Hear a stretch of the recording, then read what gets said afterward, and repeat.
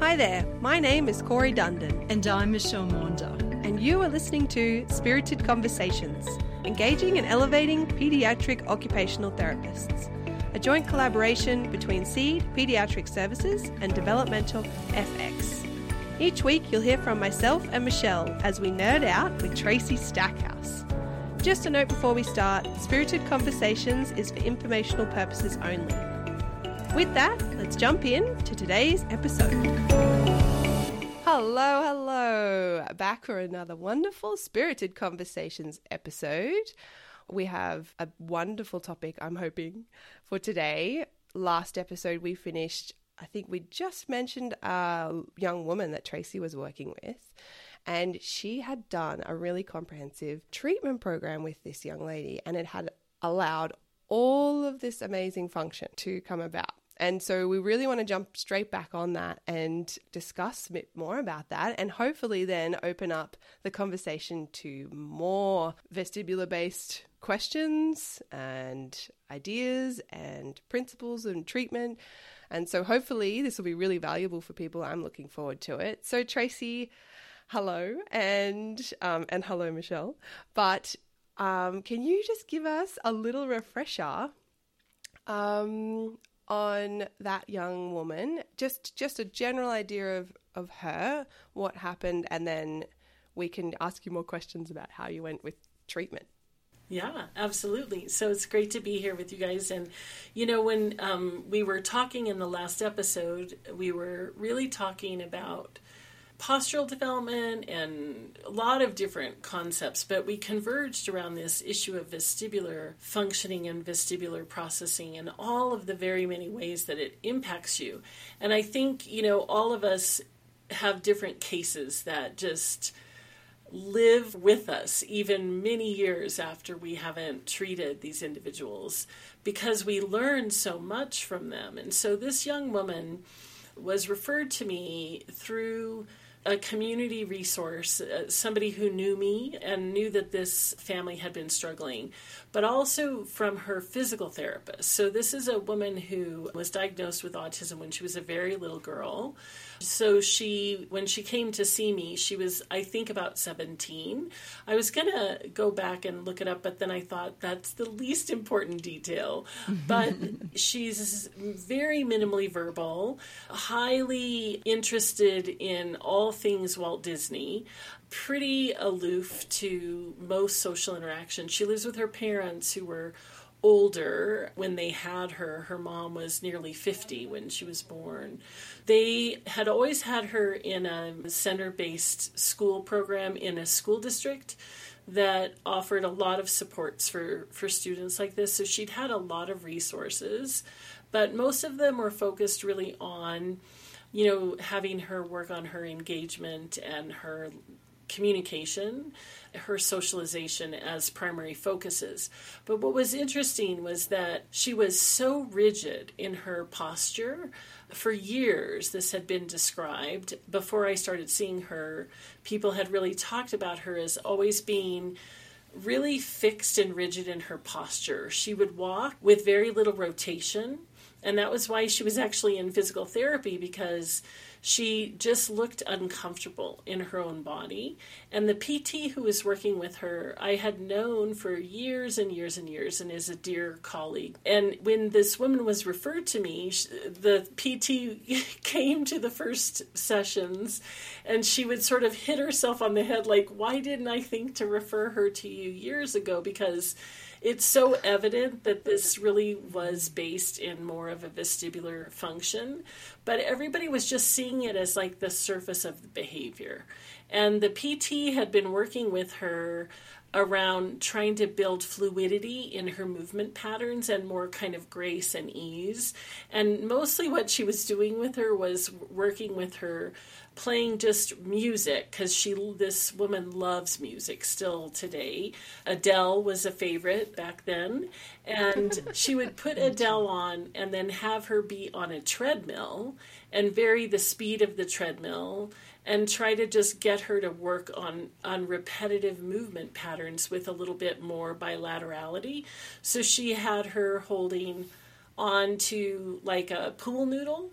And then the PT would sort of move it in a rhythm, and that would sort of guide this woman to get a little bit more. And she'd been doing this for like a couple of years. Oh, wow. And it wasn't really helping her to generalize that. But then also the primary reason that she actually came to me was that the caseworker who was helping them with adult transition planning asked the parents, what's something that would be helpful.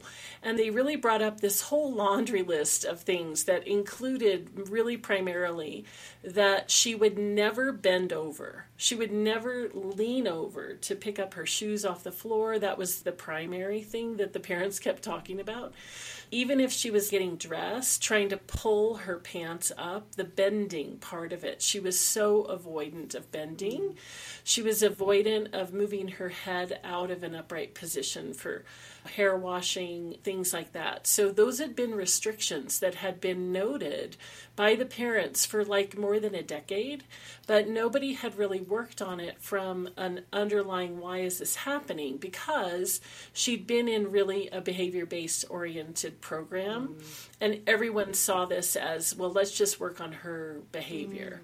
So we were in the clinic that we had this large warehouse-like gym, but from the offices into the gym, there was this set of 4 stairs, and it was open to the right-hand side with a metal railing, and it opened into this open space. It was a little bit of a funny staircase. I don't know how to describe it exactly.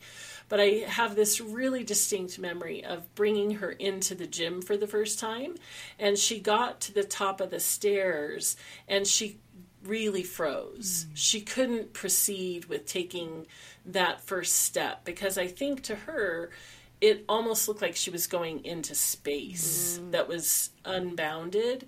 And so I created a barrier with my own body to assist her. But then they talked a lot about, this is another one of those things that, if she has to go downstairs that aren't 2 walls, but anything open, that she'll always have this freeze response. And her freeze response would then trigger lots of repetitive motion, lots of repetitive holding of her breath, and feeling kind of trapped and scared. And she would look trapped and scared. Any movement of her head out of upright brought about that same fear response. You really saw it as this very, very tied into how her system just had not found gravitational security in any way. And she was so afraid, and yet so brave and wanting to figure out what to do.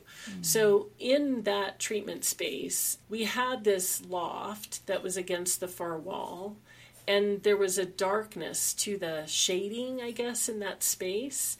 And she was sort of interested in that and wanted to go over and explore it. So there was a motivation that she was pretty tuned into her environment and wanted to move and explore. So I'm pretty familiar with the whole theory of vestibular-based processing and what is gravitational insecurity. That might be an understatement. You're so humble. I've read a few books or 2. Well, what's interesting, though, about that is that her and her family being received by me, who could understand them on a different level, was, I think, the first step in the treatment. Isn't that interesting? I agree. I have that feeling listening to your recount just then was like, somebody got it. It was like I could take a breath, let go of the tension of that feeling of her whole life probably being encouraged to do something that there was lower processing things getting in the way. And it's like, Tracy, I'm so glad they found you. Yeah, totally. Well, and it's so funny because to this day, I'll see this woman sometimes in the community at something, and she always is like, wants to touch my face and rub my arm and come and be with me, because she knows that it was like an essential thing that happened in her life. So as we went down the stairs the first time, I also have this really felt memory of her getting to the bottom and doing kind of a shudder breath, like when we landed on the bottom. And the shudder breath was really paired to her landing her feet on like a surface that she could trust. So that was sort of what I knew to be her regulation of her own gravitational insecurity, because she showed it to me. So what we did was we went into the gym, and I used a platform swing because she could understand it as like a chair, and she would sit on it. And we just played with that process that I just explained to you that she showed me she had, which was, let's sit on here and move until it feels a little bit uh-oh. And then in the uh-oh, let's land that in our feet and in our breath. And so we played with that relationally, and she got really playful with me, and pretty fast, actually, in being able to explore that and understand that when she started to get scared, that it wasn't something to overwhelm her, but it was something to land and ground and release. And so we played with that process, and then we added music. I started using ambiently in the space because I wanted to stay more in connection with her than headphones might allow. But I did use a therapeutic listening. It was actually modulated music at the time because we didn't really have quick shifts then through the therapeutic listening Vital Links method. But I played an ambient sound, which might have been a little muddled, but I felt like it was sort of helpful. And then right away started her on a modulated music therapeutic listening sequence. So we did a therapy intensive over several months where she would come in a couple times a week, and I would work with her and show her mom. And also they were transitioning the role of this woman in their life from nanny to friend provider. And all these years later now, she still actually lives with that woman, but she was this instrumental person in her life. So they would come, either mom or this woman or the two of them, to the sessions. And then and then the PT was also coming intermittently. And we started to really work on how do we help her feel her movement patterns, her rotational movement patterns? Can we help her find rotation in upright? Because her head wasn't ready to move out of upright. But can we, find somebody behind me, somebody in front of me? And we started to really work on that and being able to recover from the disruption that would happen so very rapidly for her as soon as she moved her head too much. But, the vestibular system wants to find movement, and it wants to find its centering points. So whenever you're working with kids, you have to really work on those two places. Like, here's your landing ground, here's your referent point, and then let's move off of that and see what happens and come back. And so we just did that in so very many different ways. It took several weeks before we could start to move out of that upright position. And how we did that was that she had been watching this nanny / transitional adult person do some yoga, and she was pretty interested in that. So we started by figuring out how to get down on the mat, and she would get on the mat and then collapse, and it would take quite a lot. So then we started to work just on the mat in kind of rolling. And at first she couldn't really roll, but we would do side to side, and we played a lot of games and did silly sounds, and we would have Adele parties where we would I loved it. it was very fun. I'm just remembering all of it. It was quite hilarious. But then she was able to really start to do transitional movements through this kind of, let's try yoga and let's have an Adele dance party and let's move on the swing. And those became our anchor activities. And from that, we were able to really move into the sequence of, head movements, postural movements, eye movements, and coupling those across the different sequences that you might follow, all the time really making sure that she knew that she could come back to grounding and safety, because the disruption that would happen in terms of modulation was so very real and trapping her. But it was trapping her ability to use the system to get any discriminative detail. So we were kind of moving between vestibular discrim and modulation kind of continually, but then really just moving through the sequence like you would in the astronaut protocol, but not doing the protocol, but really thinking about the way that it unfolds, and then giving the movement opportunities that she really enjoyed to have them do those every day at home. And so we were focused on that with the therapeutic listening as kind of a background beat of support. And it really started to shift for her. So when I noticed the biggest shift was maybe 3 months later. I remember we went to go up the stairs back into the lobby, and her gait changed on the stairs, where she found that she could step and then step and not have to step on one step with each 2 feet. And the freedom of rotation in her postural system that allowed for that to happen, she realized it and started to play with going up and down the stairs on her own, which was really huge, because it was also like gravitational security allowed her to move into that higher level postural work. And she needed both. You can't just treat one without the other, but they have to be paired to each other. So once she found that freedom of movement, then it was a lot easier. Then we could start to do more yoga poses and use different varieties of swings, because she found security. And finding that base of security is what allowed that. Wow. So I think I told you in the last episode that her favorite activity now is to help her helper plan Disney cruises. And they go on these cruises, and she loves being on a boat now, which I think is kind of the coolest thing ever. Yeah, so does that kind of give you a flavor for... Oh my gosh. There is so much in what you just said. Michelle, you're probably having the same thoughts. All the complexity. Yeah, but also the patience, because Tracy has a textbook in her brain about vestib and vestib development, neurodevelopment.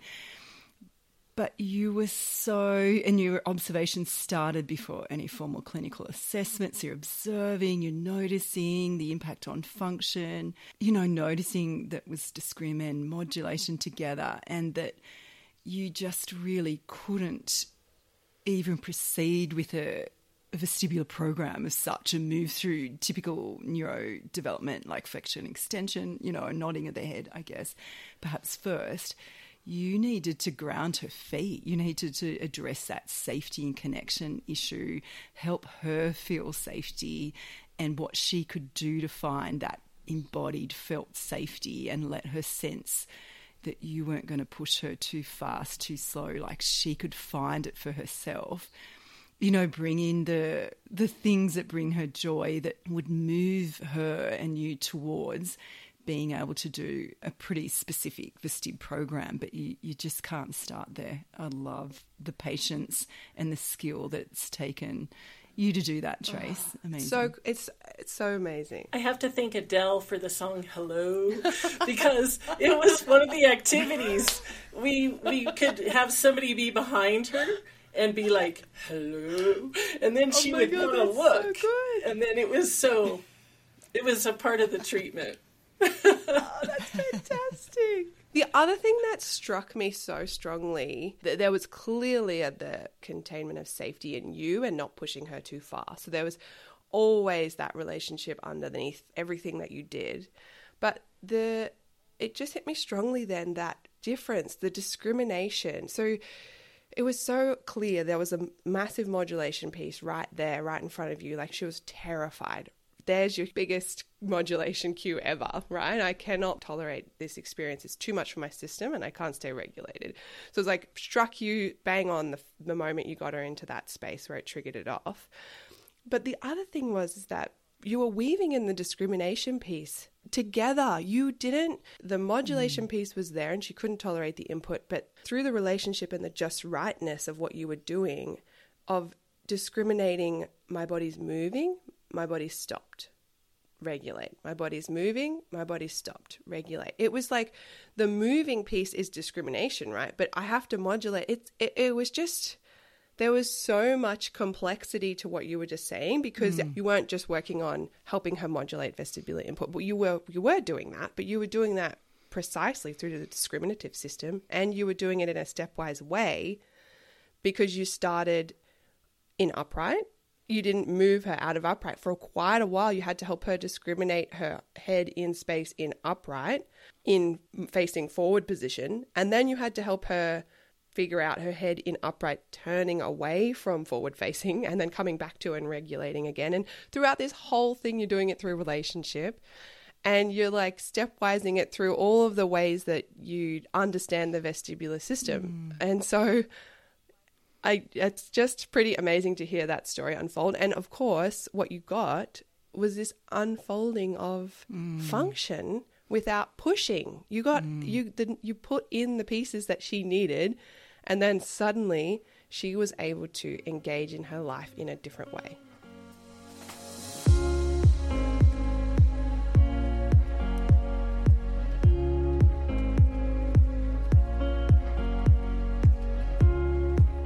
Yeah, it's so true. It's also this interesting thing around our vestibular system is so essential to our sense of our body schema.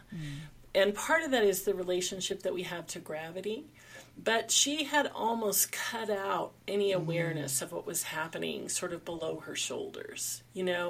She didn't look down. She didn't reach down. She didn't relate to the rest of her body very well.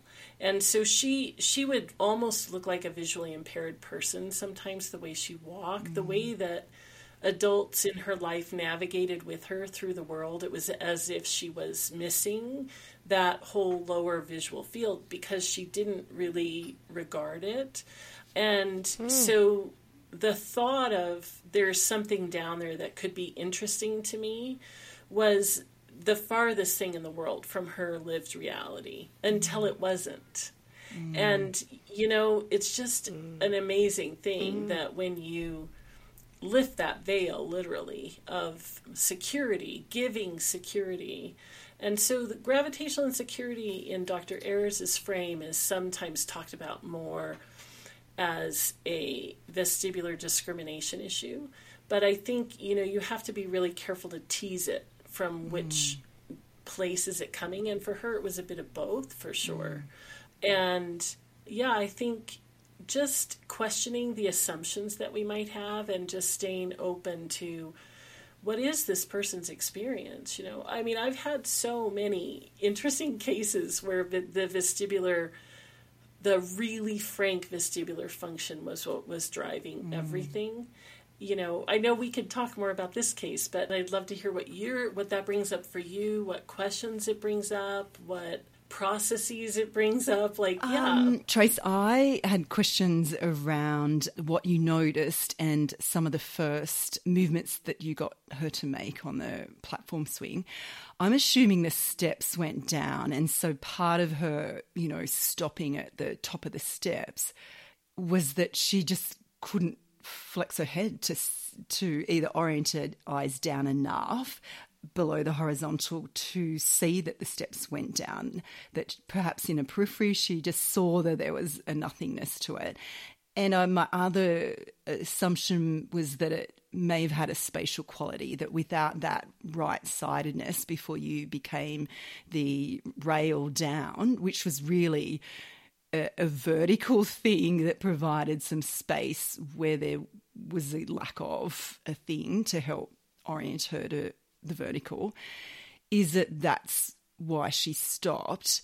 I'm curious, so was the steps down, and is that what your thinking was, Trace, that it was the flexion of the head that was problematic and why she might have stopped?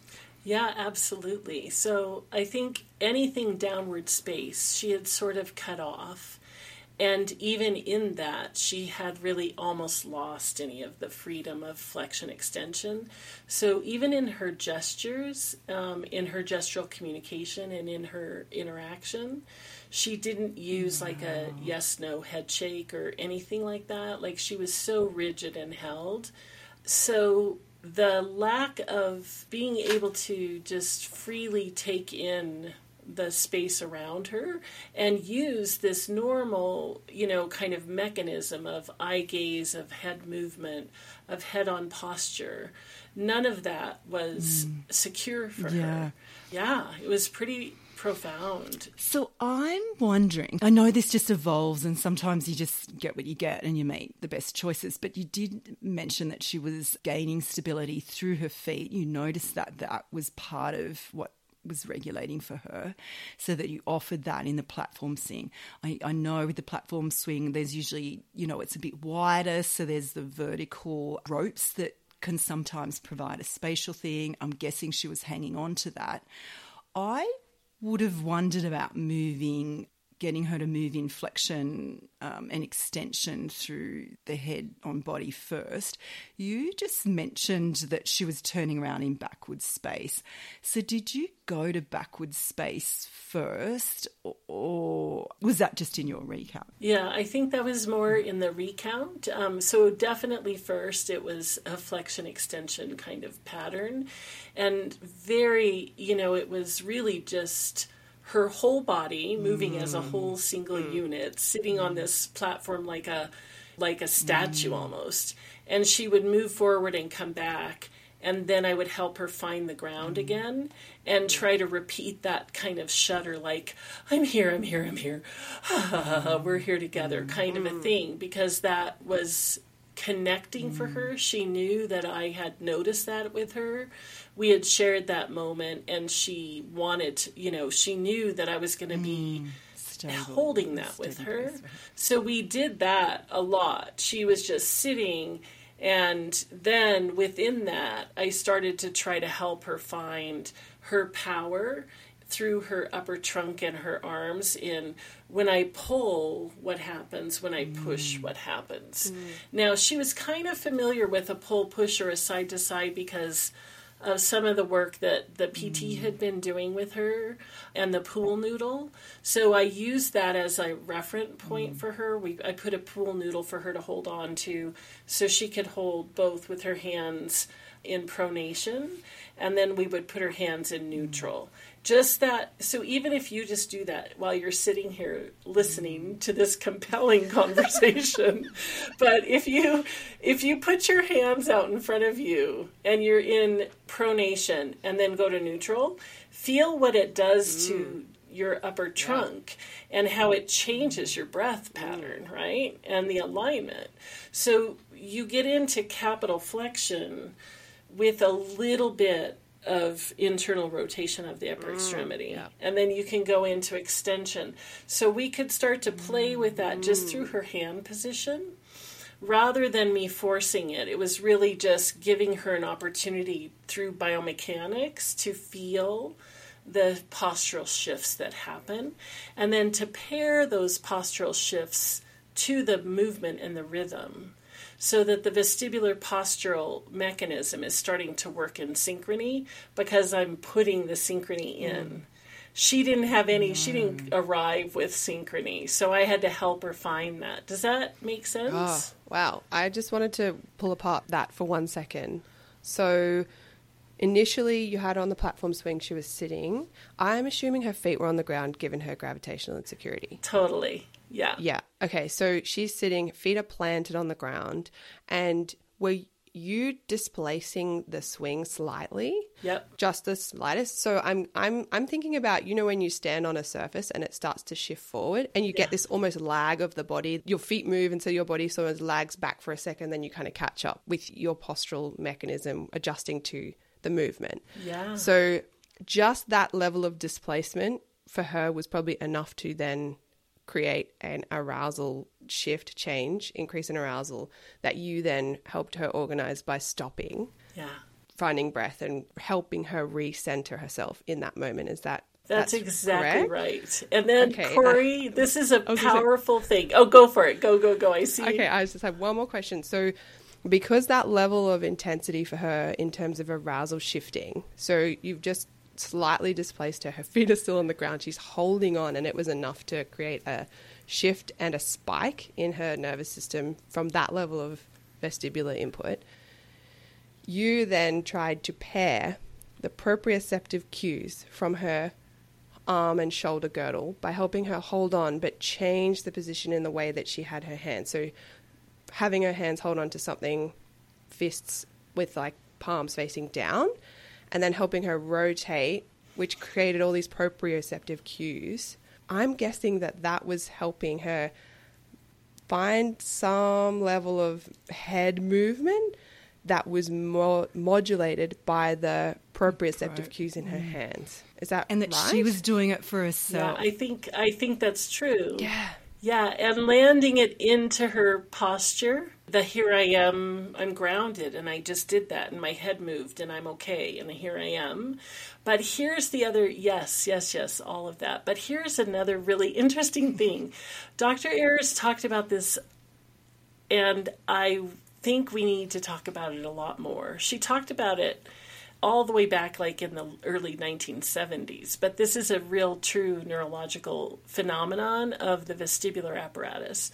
And that is that when we have vestibular integration, it gives us the information we need through the sensory motor system to have feed-forward control. Postural and gravitational insecurity is almost a lack of feed-forward. Everything happens to you. And so in moving her head and landing her body and feeling minor little baby postural adjustments, it was like the script got flipped finally, and she could feed forward what was going to happen when she moved. And that was vestibularly mediated, and the crux of the whole formula, basically. So if you don't have good quality information from your vestibular apparatus to signal my head's moving or my head's not moving, then I can't predict. I will potentially get frightened if you displace me or move me, because I can't anticipate that feeling or integrate that feeling in my nervous system. Is that right? That's right. And my body doesn't Okay. compensate for it. And so I have to do something to stop that happening, because the body, if the vestib system isn't activating the postural muscles to turn on and stabilize, then she's at the whim of her body not moving or moving.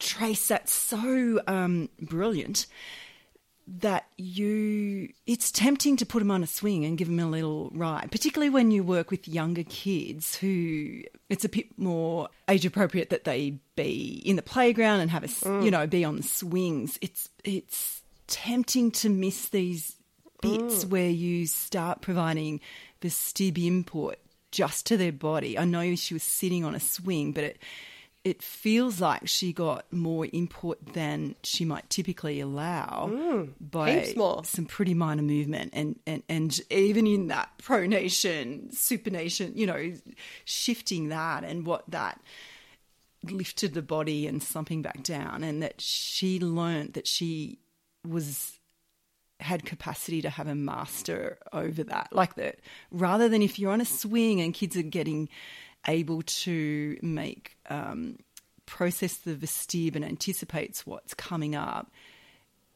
there's a passivity to it that you kind of took away by making it body based first. The other thing, though, that comes to mind for me is if you were watching, so you had no idea about the vestibular system, you didn't know anything about OT or sensory integration or Dr. Ayers, and you were a newbie to any of this, and you came in and all you saw was Tracy sitting in front of this young woman on a swing, moving her slightly and then going, you would be so confused. What the heck is this person doing? Don't you think? Like, you would be like, what is happening? But I love. People said she was really good, and she just sat there. You know what? It's amazing. Even in, I do find this though. Even when parents, I can tell, are a little bit like, "What is going on? What are you, Corey, doing?" They see the magic. Somehow they feel and see the magic of that child somehow coming alive almost in a way. The cool thing is though, Tracy, is that you would have been able to at some point explain the why you were doing that. And then they could come to understand this process with you as you did this, I'm assuming. But yeah. I'm sure we all have that feeling of this parent probably thinks I'm crazy. It's so true. But here's the thing, if you want to read more about this and go into the neuro, you can read whole books on it. But if you read page 57 in the Sensory Integration and Learning Disorders book, let me grab the mine. last two paragraphs and the next page, 58, it just tells you exactly what I did and why and what the neuroscience is. So, and this book was published, a long time ago, but it's the thing. Like, this is where you get the information you need. The challenge, though, is that book's not in print anymore. Do you know how many hundreds of dollars these books are? My goodness, I've got it in its own little vault thing. Trace, I've got 57, I think, and 58 tagged. My question for you, which I, when I revisited her beautiful, brilliant book, is that I've missed in my reading or understanding the potential impact of vestibular function on whole of muscle tone. I think I was just so focused on, and perhaps some of the courses I've done and the real focus on function and moving through that, developmental capacities of, flexion extension, weight shifts, rotation, that I'd missed that, as actually says, the vestibular system has a strong influence on muscle tone, both generally and more specifically through certain neuromuscular reflexes. Anyway, I've missed that vestibular system can impact on all of muscle tone, that can drive a readiness for action is what I'm in the latest reading, where I've thought it was specifically down the spine, cervical, thoracic, lumbar. Is that right? And so some of these kids, I think there's also talks about the lower tone, clumsy kids. And I think she talks about that in terms of learning disorders in this particular book. So is that because the vestibular system perhaps wasn't processing well, either at the receptor or through the neural networks, landing at all the multiple sites, that in some mechanism wasn't functioning well, and so that can contribute to an overall low body muscle tone? Yeah, so in terms of, the vestibulospinal pathway is a really particular pathway that activates postural muscle tone. So we think about linear activation, or we think about even a rotation off of the midline. Any of those things can actually activate vestibulospinal processing. But what happens is that even just moving your eyes up and down does the same thing.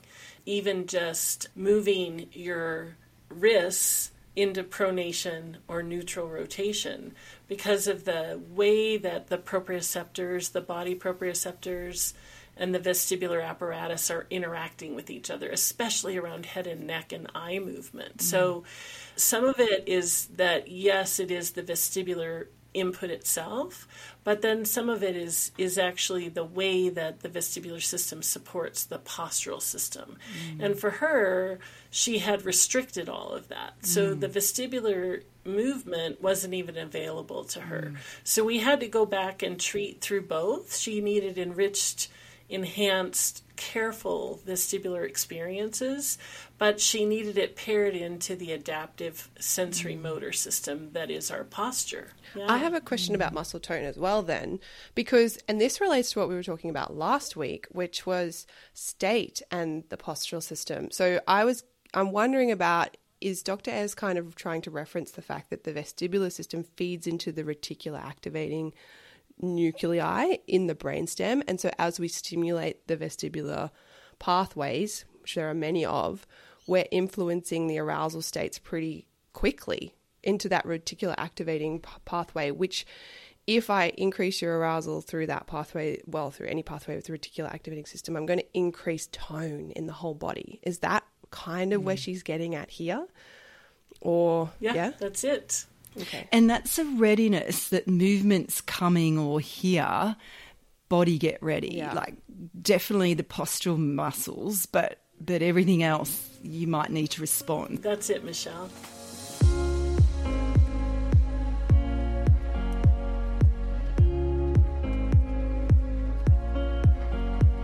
Oh, Tracy, I love thinking about the process that you've worked through.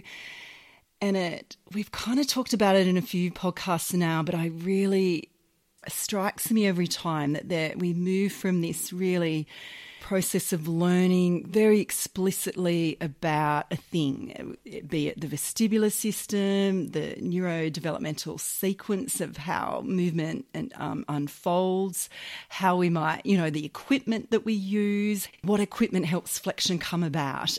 So we have these chunks of information that as we move through the information or learn the information, we want to test out in the clinic. So we get into what can we do with the flexion swing and how can we bring about dynamic shifting, for example, weight shifting, what will bring that on. What you've just reminded me exquisitely of is that the art of what we do is have all of that information in your brain, but that you met that woman where she was at. You did some observations, maybe not even actual clinical, formal clinical observation assessment process. You did observation, you took some information and made it provided you with what was working well and perhaps, some cues about what was not working so well.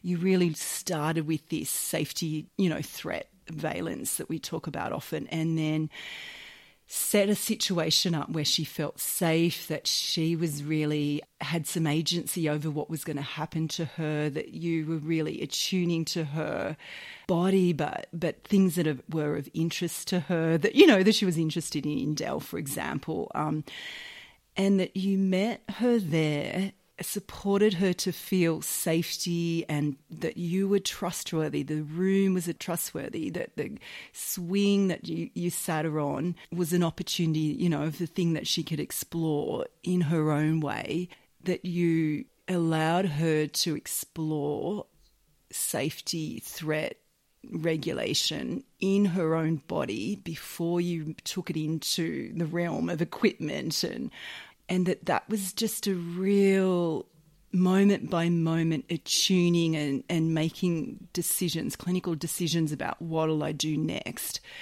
And that you suspended, there was just a suspension and an allowing of what's going to unfold and how she's going to meet you with that, and how she met you informed your next decision, your next moment, that we can go in with a treatment plan and a bank of knowledge. But then we just have to notice and respond and keep those principles of regulation, of connection and the just right challenge. That guides our intervention. And then when we have that foundation, that we can start to play around with, I'll start with flexion extension first, for example, and this equipment might help me get there first. But that wasn't how you came into that. So I know, Corey, you're really interested in beginning therapists and how they, and how we as beginning therapists got our head around all this information. Yeah, just what you were saying made me think, as a therapist, it's the not knowing what you're going to do that feels hard. It's the, what am I going to do with this kid? Especially if you say you've been treating them for a few sessions and you think, oh, well, what are we going to do this session? You kind of feel like you need to have a plan of some form. But I just think about what Tracy did, and the reason she could do that, she has studied the system to the nth degree, and we're not all going to be Tracy, right? We're not all going to know it to the depth that she knows it. But I was driven and motivated by Tracy to go and look at the system and to understand how it works. But there's a big gap between learning the neurology of the vestibular system and knowing how to treat it. And so that gap is where it feels scary to just go with. But in the process as a therapist of learning more and more and more about how the vestibular system supports different functions, either the function of the eyes, the function of the postural system, the shifting of arousal, how it integrates with the other sensory systems. That process of unfolding and learning about that has allowed me to understand in treatment what crawling on the ground does, or when I'm wrestling with a child, how much do I shift them off and how much do I bring them back? Because if I'm not attuned and they want to wrestle, and so that's something they're motivated by, and we start wrestling and they are pretty compromised in their body schema and their ability to tolerate movement, and I go too far, I'm not going to understand quite where I triggered them off or why. And so now I can understand you find upright pretty easy. And now if I just shift you this much, I'm activating the vestibular system and I'm watching. Did the postural system make an adjustment or didn't it? And if it did, then great. I've given them just enough to create the adaptation. But if it didn't, and you lost me, or you then fled, or you got angry, or whatever myriad of behaviors came about, I'm able to understand how I could probably adjust what I did for the next time.